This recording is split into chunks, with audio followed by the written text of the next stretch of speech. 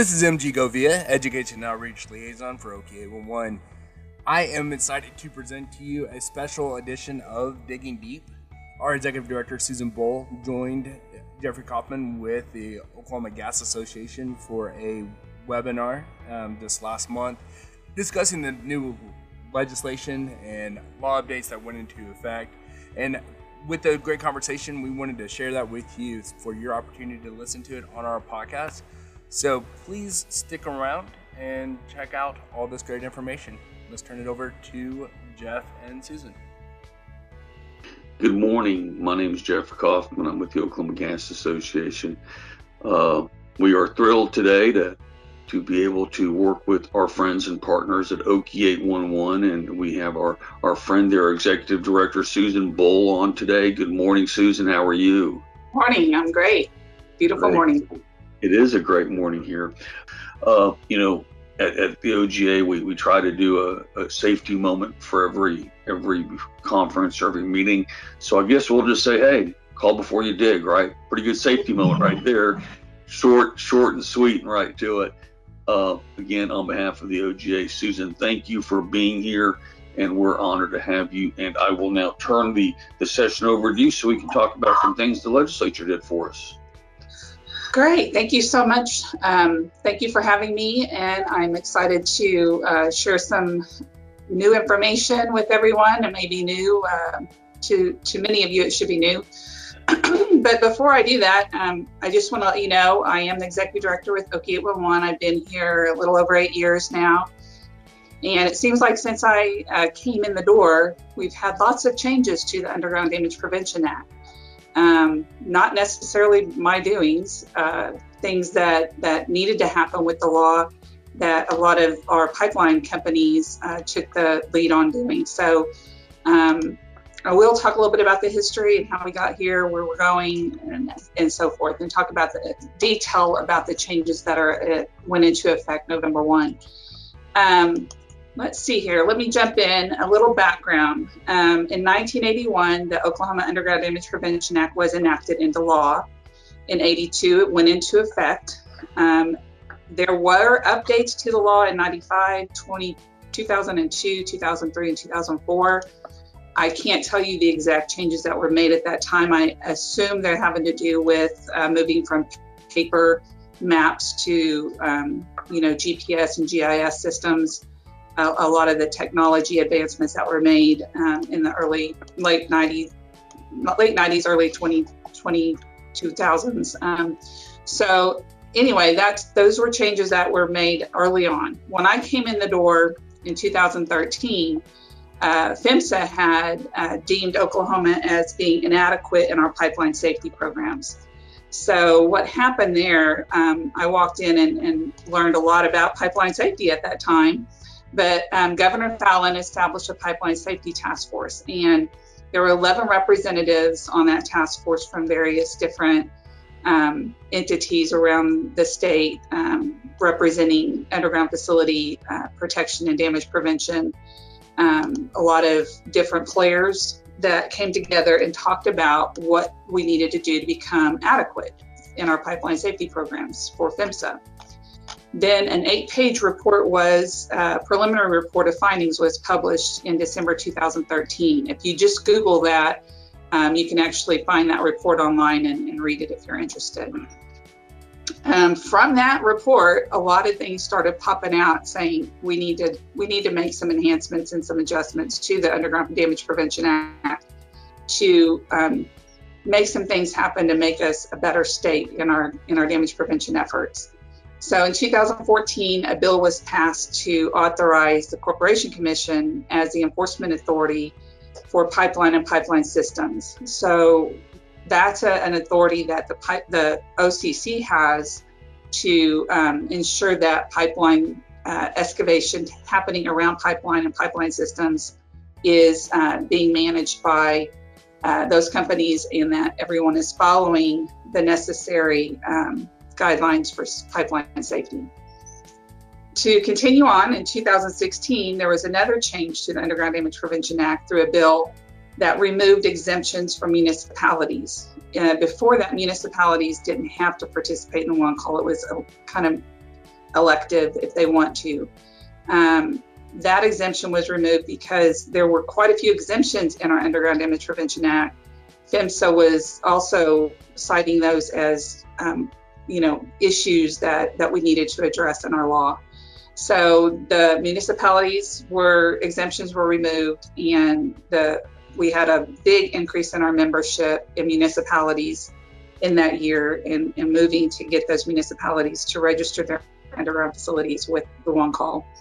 In 2017, another bill was passed to remove some additional exemptions for municipalities, and as well as homeowner. There was a homeowner exemption in there that was removed.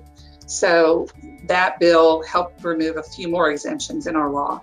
And then in 2018, there was a bill passed to add intrastate and interstate gas pipelines as underground facilities. So it defined it a little bit more specifically for damage prevention efforts and ensuring that pipeline systems were protected and safe for those excavating around those systems. 2019, a bill was passed removing exemptions in the private and public easements and right-of-ways. It also removed the data notification as being included in the 48-hour notice to locate lines. And it added the ability for the excavator to set a future start date of their excavation. In other words, a lot of excavators would just say, I'm going to be digging in 48 hours and I need the lines located.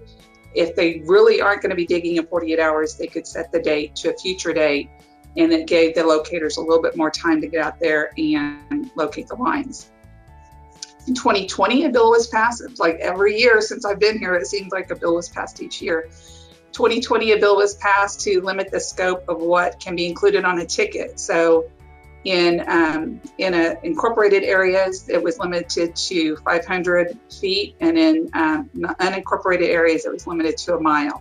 So that increased our ticket volume this year. And because we had to break those tickets up, they couldn't have more than that on a ticket. So that has impacted our increase in our locate requests as well. And then 2021 is what we're here to talk about today. I will be discussing what went into effect under that bill. And that just went into effect, at the beginning of November. And so far, I've been polling some of the lobbyists who are active in these bills and getting them going.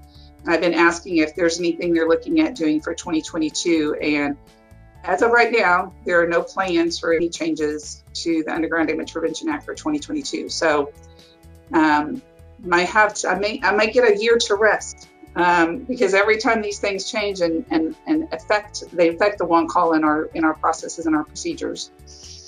So let's jump into the changes that went into effect November 1.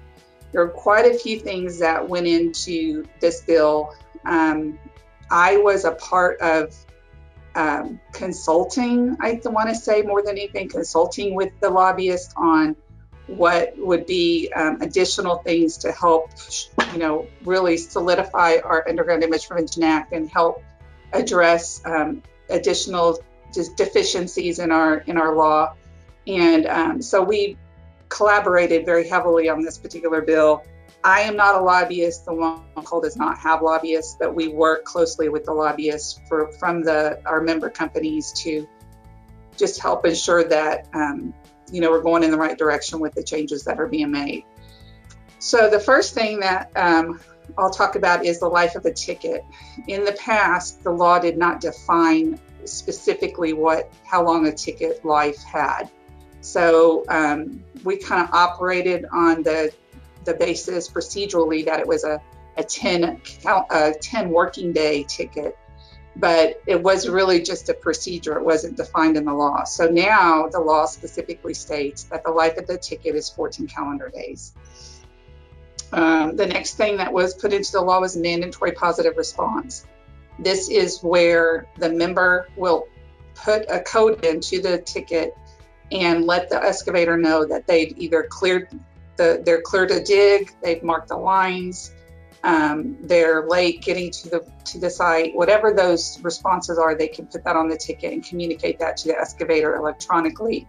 And all of that's passed through the one call through OKI 811 and is available to the excavator online via our portal, or they'll get an email from the system saying what that positive response is. Another area that was added to the Underground Damage Prevention Act was provision for state emergency of declaration of emergency. So this gives the governor or the legislature the ability to state that there's a state of emergency in certain areas of the state or statewide. And we can, I'll talk a little bit more about this, what that does to this system in the process of locating lines. We also added requiring that damage reporting be reported to OKI 811 in addition to the underground facility operator. So the intent here is to try to start collecting a centralized repository of damage information at the one call, so that we can start looking at where things are happening and where we can put mitigating efforts in place to mitigate those damages down the road. And we have a lot of new tools available to us that we can look at analytics around those damages and see where we can place more training and more emphasis on excavation safety. Better defined excavator responsibilities. I'll talk a little bit more about this, specifically around hazardous pipelines. And then the excavator may be liable to the operator if they misuse emergency tickets, and they can also be liable to the operator if they have excessive and unreasonable updates on tickets. This is something that underground facility operators need the ability to charge those costs back to the excavator if the excavator is not following proper protocols when they're doing their locate requests. So let me jump in, and you guys can ask questions in the chat as I'm going if you'd like to.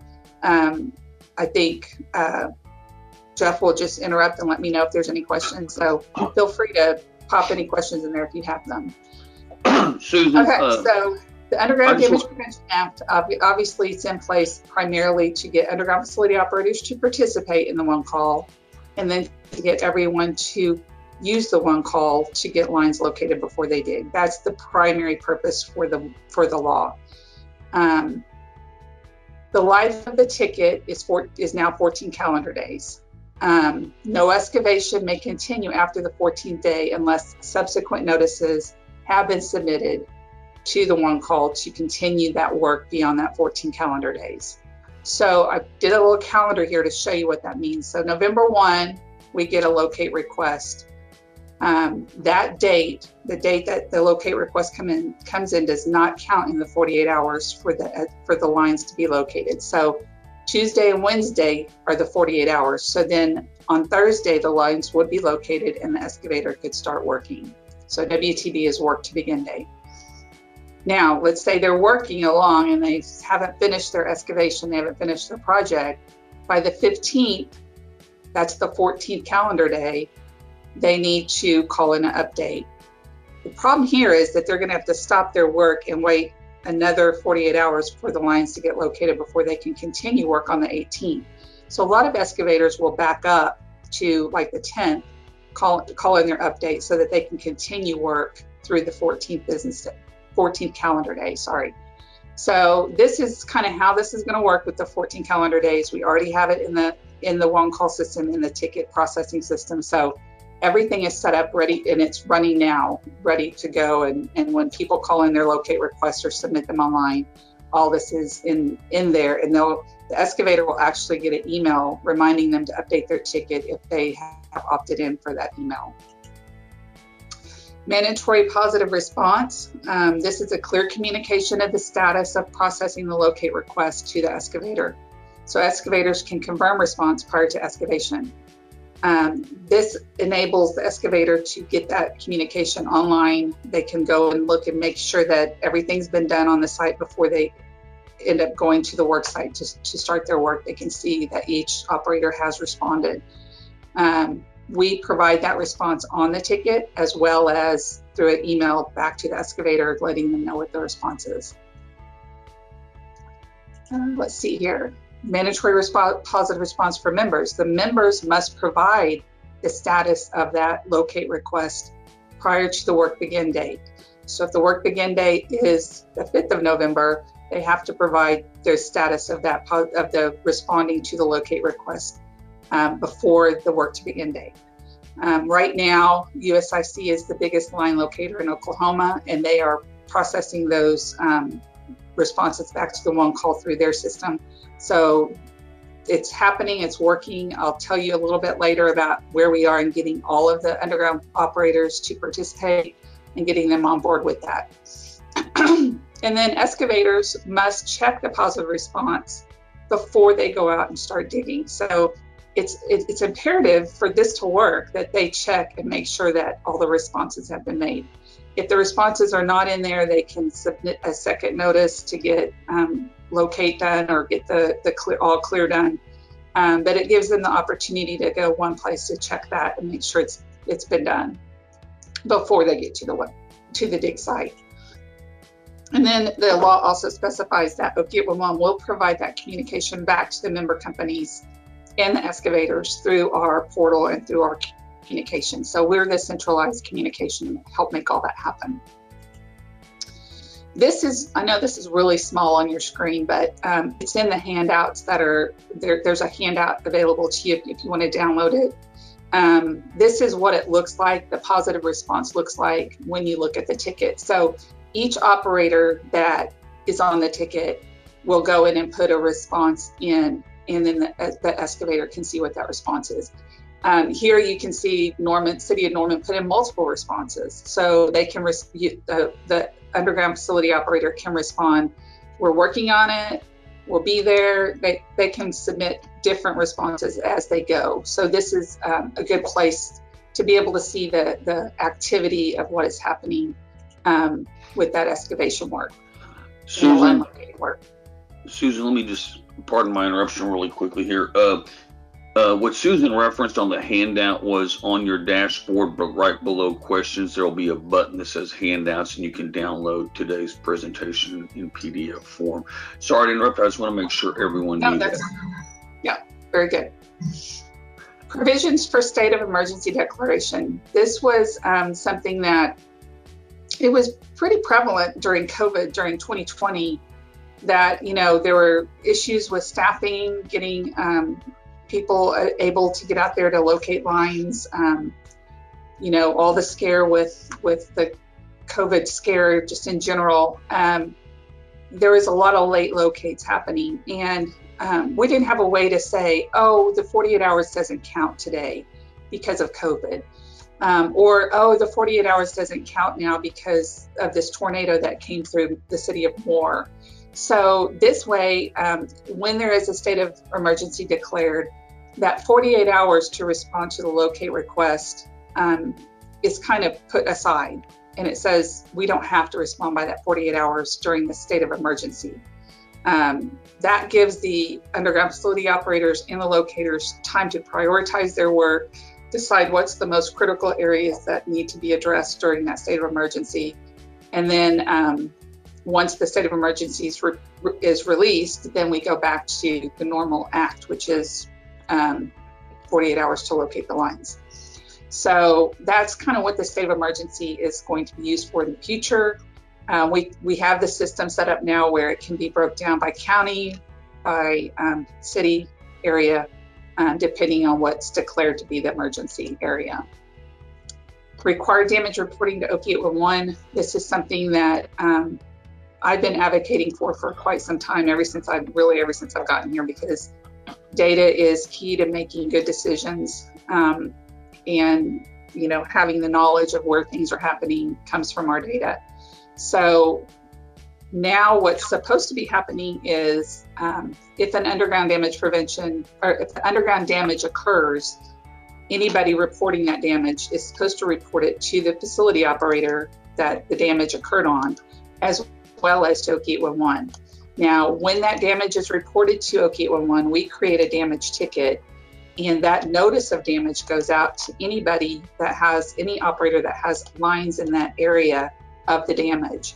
So we also notify the underground facility operator of the damage, but the law does specify that the excavator or whoever's reporting the damage also has to report it to the operator. But like I said, they'll also get a damage ticket from us letting them know about that damage. Preservation of hydrocarbon and hazardous liquid markings. This was something that I believe it was Magellan that really was wanting to make sure excavators are truly practicing safe excavation around their pipeline systems. So they added this language in the law that says the excavator shall maintain and preserve all hydrocarbon and hazardous liquid markings during the excavation or demolition, and if those markings are no longer visible or they're removed, the excavator must stop working until the lines get relocated, and they must continue doing that until the line is exposed. So this is just putting a little bit more emphasis around the volatility of those types of pipeline systems and making sure excavators are truly practicing safe excavation around those volatile systems. Fraudulent requests. This was something that OQ 811 is not an enforcement authority. We can't go after excavators who misuse emergency tickets or update tickets fraudulently. We can't go after them. We're not an enforcement authority. We don't have the ability to fine or penalize excavators who misuse the system. But the operators wanted the ability to charge back those excavators for their cost if they are misusing the system. So the excavator may be liable to the operator for cost of the locates if they are submitting emergency requests that aren't truly emergencies, or if they're updating excessively and unreasonably updating locates when there's no work being done at the dig site. So now operators have the ability to go directly to the excavator and say, we're going to charge you what it cost us because you're not working, you're submitting these tickets, we're responding, and we have costs associated with that. And unless it's intended to get the excavators, attention to doing things appropriately and correctly and following the intent of the law, to also keep them safe around those lines and, prevent damages from happening. Hey, Susan, Yes. Sorry to hop in, but we had two questions come in at the exact same time, so I just thought I'd throw them to you really quickly here. First question comes from, there's three questions now. First question comes from Ryan Egan. Why is this only for pipelines, not all facilities? The Underground Damage Prevention Act is for all facilities. It's for electric, gas, telecom, water, sewer. The Underground Damage Prevention Act is for everything. This particular language around these pipeline things are just related to the pipeline that are volatile pipelines. It was something to emphasize around the excavator being super careful around those really volatile systems. But the Underground Damage Prevention Act is for all underground facilities, not just pipelines. It is kind of frustrating that, like, the enforcement authority that Corporation Commission put in there is just for pipelines. So they only enforce safe digging around pipeline systems. They don't enforce safe digging around telecom or electric. And that's their pipeline safety group that does that. So I don't know. I think the reason for that is, my understanding was because that was where we were deficient by PHMSA, and PHMSA is a pipeline safety entity. So that was all they were really worried about addressing, was that pipeline, the enforcement around pipeline safety. I wish that it was a little bit more shored up where, there could be fines and penalties against someone that's hitting a fiber line that takes out 911, for example. But right now that doesn't exist in our law. So there's still some areas of our law that are a little deficient in that, in my perspective, a little deficient in that area. Well, and I think Ryan agrees, because he comments we need to be one not separated by utility type. So I think that echoes what I just heard you saying. A couple more questions. Cody Odom asks, how are we notifying OQ 811 of damaged facilities? Okay, right now that would be a call to 811. So if you saw damage to an underground facility, you would call 811 and report that damage. We would take that information over the phone, create a damage ticket, and submit that damage ticket to any operators that have underground facilities in the vicinity of that damage.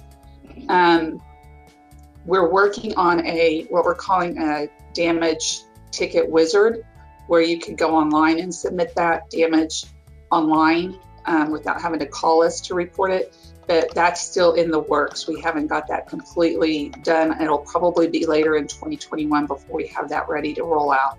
But right now, it would require a call to 811 to report the damage. Gotcha. Good question. And last question comes from John Keck. What time frame would be considered excessive? I'm assuming this is in relation to updating tickets. Right now, what happens is, this is a common practice. I'm not going to say all excavators do this, but it's a common practice that an excavator finds out that they are awarded a job, or they're even bidding on a job for a company, and they say, we need to get the lines located so we can figure out where everything is, so we can decide how much we're going to charge for this work. They get the lines located, and then they just start updating the ticket every 14 days from that point forward until they find out for sure they even got the contract, or they're waiting to get a crew assigned to go work on the contract. So they're updating this ticket and there's no work taking place. And the reason they're doing that is because once they get a crew ready, they want it to roll, and they don't want to wait the 3 business days to get lines located. They want to just hit the ground running. And I get that. But what that does is it causes a lot of expense on the operator side to constantly be refreshing those marks every 14 days when no work is taking place. So we try to educate excavators to don't do that practice, stop that practice, and submit the locate request 3 business days before you're going to be excavating, so that it's more timely, it's more relevant, it's better use of resources. Great questions, folks. Thank you, Susan. So I will let you return to regularly scheduled programming. Very good questions. Thank you all very much. So the impact so far since November 1, this is with regard to positive response. So right now we have 1,320 some odd underground facility operators that are members of the One Call. These are pipeline systems, electric, gas, telecom, water, sewer, municipalities. All of those make up the One Call system. So we have 1,300 some odd underground facility operators that have registered their underground facilities with us. Once they register those facilities, they have to tell us where they want the notices to go. So we call those dispatches. We say, okay, you want us to notify you that this underground digging is going to be happening around your system. Where do you want us to send the notices? So we set up dispatches to send out notices. We have 1,920 dispatches for those different member companies. Some companies want the notice going to multiple places, so they'll set up multiple dispatches. That's why there's more dispatches than there are members. 82% right now, 82% of that 1,900 dispatches are configured for positive response. That means we're able to send the positive response out to those dispatches.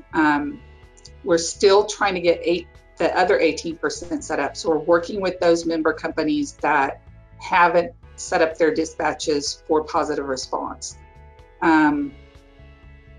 Most of these are municipalities and rural waters that they are struggling because they don't have the technology, they don't have the manpower to, put those positive responses in. But we really need it's close to 100% participation in positive response for this to really work the way it's intended to work, and the excavator to get a holistic picture of the responses that have happened on that ticket. So we're working diligently to get those other 18% set up, and I hope to have that done soon. Again, there's no enforcement around this. We don't have the ability to say, if you don't do this, we're going to charge you for it. We're going to fine you if you don't do it. We don't have the ability to do that. So it's just something that we're trying to encourage through good business practice and, protection of underground facilities and, helping keep people safe around those systems. Also today, we've seen a 5% increase in damages being reported to us. We've had damage reporting to Okie 811 for the last 2 years. It's been elective. So if someone called us to report a damage, we could take it. Since November of 2020 compared to November 2021, we've seen a 5% increase in the number of reports coming to us. I still think that we have a long way to go for everybody to start reporting damages to us. It's not, here again, this is not something we can go out and fine someone for not doing or penalize somebody for not doing. It's a best practice. It's a request that we're making that anybody that sees a damage report it to Okie 811 so that we can start really having that centralized repository of damage information so that we can start putting mitigating things in place to help address the areas where we're seeing that happen. System is set up for the state of declaration, emergency declaration, so we have the ability to cite that on the ticket. When there's a state of emergency declared, we can put on the ticket when we submit it that lines may not be located within the time frame due to the state of emergency, and we have the ability to define what areas of the state that emergency applies to. And then many inquiries from operators about shifting cost to excavators. We've gotten lots of phone calls like, hey, I see this in the law that I can charge the excavator for the locate because they submitted an erroneous or an unfactual emergency ticket. How do I go about doing that? It's not something the one call is going to do for the operator, but we can advise you that here's how you can go about doing that. But we've gotten lots of questions about how can I charge back the excavator for that cost. And that's just something between the excavator and the operator. We're just here to advise on it, if that makes sense. Some other changes that also went into effect November 1 that weren't really in the scope of the law, but there were procedural changes. We reduced the worksite buffer. What this means is when an excavator calls and says, I'm going to dig, we put a polygon around the area where the excavation is going to take place. Then we add a buffer around that to make sure all of the correct underground facility operators are notified. That buffer used to be 300 foot, and now, oops, my slide advanced. That buffer used to be 300 foot, and we reduced that down to 150 feet. What that does is it limits down the number of operators that get notified, but it hopefully will get the more accurate and more correct operators to be notified. And it also reduces the number of locates that come through that go out to the operators to go locate lines. So as of January 2021 through October 2021, we have processed over 6 million outbound notices to have lines located. So that's a lot of locating. And what we looked at is, we're seeing such an increase. What can we do to help the locating side of this so that they're not inundated with so much locates that maybe aren't really necessary, or just an over notification just to make sure lines do get located. So we reduced down that buffer on November 1. And since that change has happened, we have seen a decrease of 7.2% decrease in outbound notices going to operators to get lines located. You can see our inbound locates are up. Our inbound locates, we've processed 46,343 locates since November 1 of this year compared to 39,000 last year. So we're already seeing an increase in inbound. But what we're doing is trying to affect the outbound notices going out to the operators. And there is an increase in outbound as well because there's an increase in inbound. But because we reduced down that dig site buffer, we're actually seeing a smaller ratio. So for every one locate request we get in, we are now sending out 5.84 notices out to operators versus 6.27, which was what we were sending before. Another thing that we changed as part of that 14 calendar day is the ticket start time is now 12 a.m. unless otherwise specified. What we were doing before is we were sticking, I think, 6 a.m. or 7 a.m. on the ticket, and the law didn't really specify that. That was a procedural thing. So because the law is now 14 calendar days, we said let's we should start it at the beginning of the clock. So that also went into effect November 1. But here again, nobody's going to be digging at 12 a.m. at night. So we are advising excavators to put their actual start time of when they need those lines located by. I think that was my last slide. Yes, thank you all very much. I'm here to answer any additional questions. You can email me directly, or you can email education@okie811.org if you have questions. If you would like a presentation done at your site or for your employees, we also offer that. You can submit education requests to that email address or on our website. And if you have any feedback, you can click the survey here and give us some feedback on how today's session went. Thank you, Susan. We just did have a question come in from Toby Threlkeld. And this is of interest to me because I have some work that I need to do. Can you please touch on the homeowner responsibilities when it comes to OKIE 811? Okay, homeowners have the same responsibility as a professional excavator to call us before they dig in their yard. And you know, a lot of times I get questions like, well, do I have to call if I'm just digging in on my flower bed, or do I have to call if I'm just putting in a fence post? Really, why do I have to call just for doing these small little projects? And I tell people it's better to be safe than sorry. If you have a locate request before you dig and you hit something, you're a lot less likely to be charged for damaging that if you have the locate request. If you did not place a locate request and you hit something underground, you're going to be fined and penalized and charged for that damage. So I always tell people, always better to be safe than sorry. Put in the locate request, wait the appropriate time before you dig. And, you know, especially in the easement areas of your backyard where the fences are, most of the time the fence posts are in the public easement. And that's where you're going to have your gas lines and your telecom lines and your electric lines running. So you really want to make sure you call before you dig. A lot of times homeowners are told by contractors, if they've contracted to have a storm shelter put in or a swimming pool put in, the contractor will say, well, it's your responsibility to call 811 before I come out and do this work. And that's really not true either. We try to tell whoever is moving the dirt is the one that needs to place the ticket. If a homeowner placed the ticket for a contractor and the contractor hit something, then the homeowner is going to be liable for the damages, not the contractor. So just keep that in mind. Whoever's submitting the ticket is the one that's going to assume any liability. So make sure that contractor is on the line for making that locate request when you're contracting work as a homeowner. You bet. Did that answer the question? You bet. I'm just going to send you my address in a text message for I need to report it through the 800 number, correct? Yes, or go online. 75% of our locate requests come in through our website now. It's a very simple process. We have a homeowner wizard ticket that walks you through what's your name, what's your address, where are you digging, what kind of work are you doing. So the homeowner wizard is a great way to submit your locate request if you're a homeowner.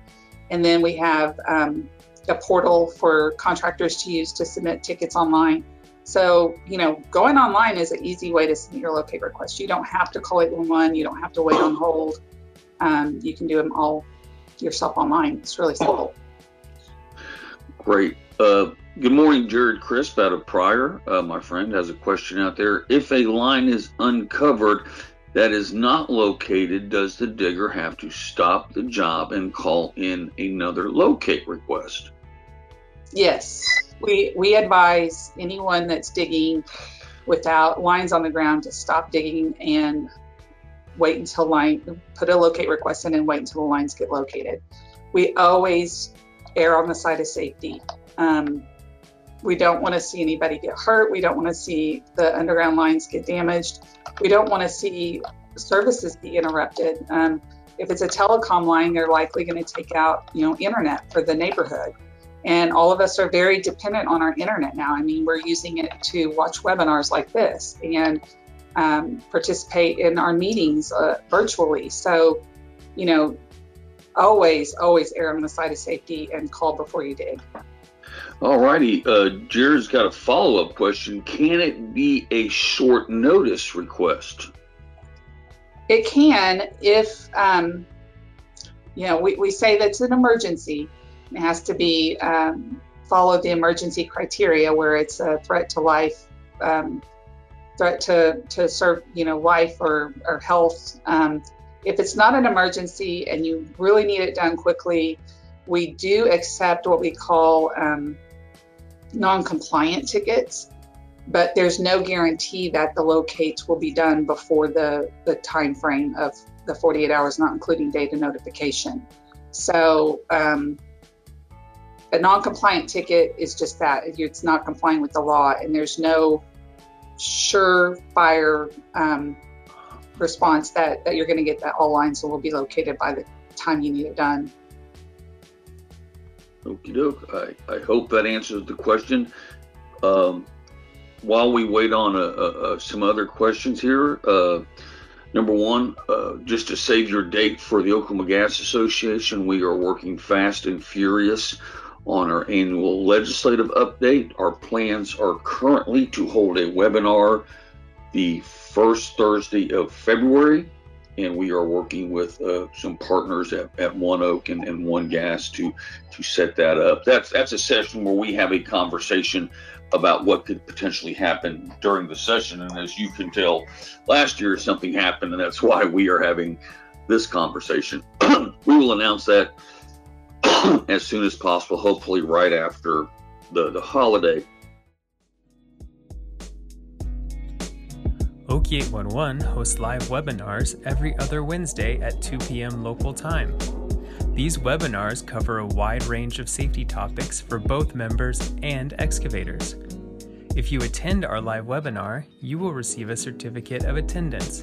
And if you aren't able to attend the live webinar, register anyhow to receive a recording of the webinar the following day. To check out our webinar schedule, go to the Education Events page on our website, okie811.org. If you have questions or suggestions for topics for future webinars, please contact us at education@okie811.org. Susan, Okie 811 holds an annual expo. Can you tell us what the dates are and maybe a little bit about what you've got planned for that? Yes, we're going to have our safety expo on March the 10th is the date. March 9th, we will be offering excavator education and workshops, certification workshops for excavators to come. We also have our annual meeting on March the 9th. For those of you that are member company representatives, you're welcome to come to our annual meeting on March 9th. But March 10th is the actual safety expo. We have a great keynote speaker that everyone will love. I actually heard him at the CGA conference this year, and he is our keynote. He's just everybody. He's phenomenal. You'll love his message. And then we have breakout sessions all around the area of safe digging, pipeline safety, excavation safety, damage reporting. All the stuff we're talking about here will have sessions that go into more detail around just the safe excavation and making sure people are following and processing things correctly in the state of Oklahoma in accordance with our law. That's an annual expo that we do, and it will be at the Embassy Suites in Norman. We have registration will be available. I think we're going to shoot for the 1st of December to have registration set up. And if your company is interested in exhibiting at the expo, we have opportunities for exhibitor space as well. So you can, again, email education@okie811.org if you're interested in any of that. And then look on our website for registration to the expo at the beginning of December. Okay, great. We've had a few more questions come in as we've promoted our organizations. Matthew Jones, yes, the presentation will be made available after the fact. Our plan today is to share the video with Okie 811, and they will promote it on their communications channels, as will the OGA. That will probably happen as early as next week. I think the OGA, the first thing we will do is post it on our LinkedIn page next week, and then we'll work on getting it up on our website. And Susan, I imagine MG in your office or Stephen will handle all that. Yeah, we're actually going to put it on our podcast, on our Digging Deep podcast. So we'll have that available for anybody to listen to, even in your truck while you're driving. You don't have to necessarily watch a video if you don't want to. Oh, goodness. That's awesome. A couple more questions have come in, which is great. I love this. Jared's still out there in Pryor. If someone does not respond to a ticket, what is the proper protocol? Great question, because this happens pretty frequently, especially with the increase in volume that we've seen. We've seen some late locates being happening across the state. If you get to the dig site and you see that an operator has not responded, the best protocol is to contact 811 again and let us know so that we can send out a second notice to those operators that have not responded and ask them to respond. There have been times, and I don't want to say that it happens a lot, but there have been times when a line just does not get located by an operator for one reason or another. In the instance that happens, you've still done your due diligence as the excavator to wait the appropriate time. You put in the second notice, they're still not out there. If you have to proceed with your digging, you're going to proceed with your digging. And if you hit something, you're going to be less liable for the damages because you've done your due diligence. I'm not going to say that the operator still won't come after you to try to recuperate their costs for the damage, but you've done your part to try to mitigate those damages by putting in a one call request. And then if they don't respond, you've done what you could do. So we try to just tell the excavator, do your due diligence, put the one call request in, put a second notice in. If you have time, put a third notice in. And if at that point they haven't responded, you have to proceed with your digging. Then you proceed with your digging.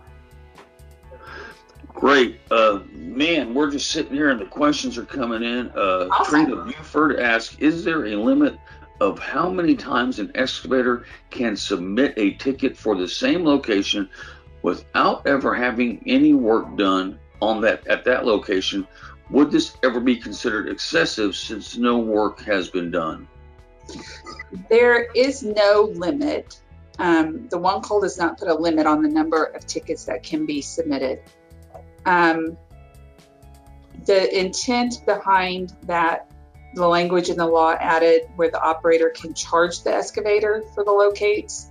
If there's excessive tickets submitted and no digging is taking place, the operator can charge the excavator now based on what was added to the law.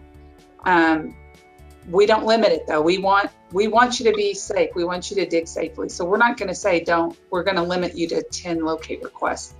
But the operator can start charging you if you're not actually doing digging and you're calling in those locates.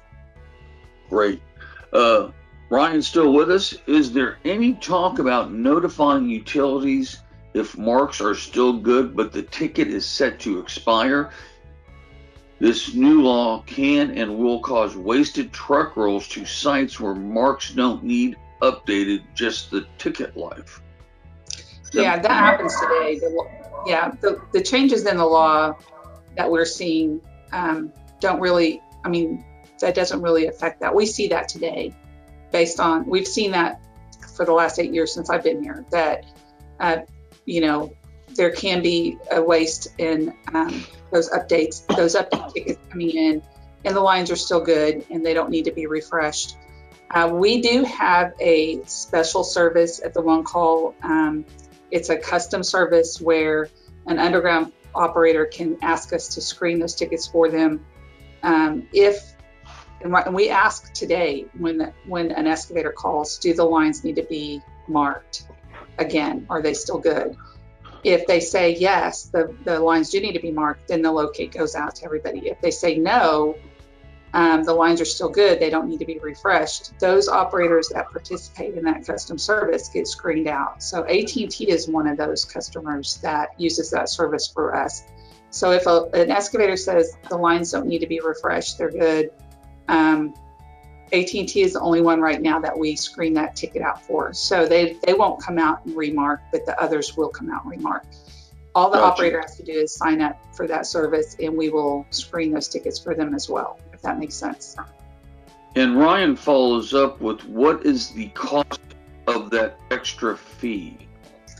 The cost is $1 per ticket per screening. So if you if an operator says screen these tickets for us, we'll screen at $1. We'll screen them out if the excavator says they don't need to come out and remark. And that's $1 American dollar? $1 American dollar per ticket versus the cost of locating those lines again. Gotcha. We're at about 9:20. Susan, again, I want to thank you. We're going to maybe hold on just for a couple of minutes to see if anybody else comes in. While we wait, Ryan's still with us. Do we get charged both the ticket fee and the charge of the service? Yes, the notice fee, the fee that we charge for sending out the notices is a standing fee of, and it's on a sliding scale. The lowest rate is 85 cents a ticket. So the dollar screening would be in addition to that. Yes. And continuing the conversation, we have a screening department that info on the ticket is all we need. The information would be on the ticket. It's probably in the comments on the ticket saying the lines don't need to be refreshed. I'd have to look for sure to see where that is on the ticket, where the excavator actually says no, the lines don't need to be refreshed. But there is an indicator on the ticket now that says that. So, Susan, thank you. Any closing thoughts we have? No, I appreciate everyone's time this morning. I know it's a lot to ask and to commit yourselves to participating in this, but thank you very much for taking the time and getting educated and being aware of what's happening in our great state of Oklahoma. Thank you, Susan, so much for spending your time with us today. Thank you for all of us for joining us. Be safe out there and be good to each other.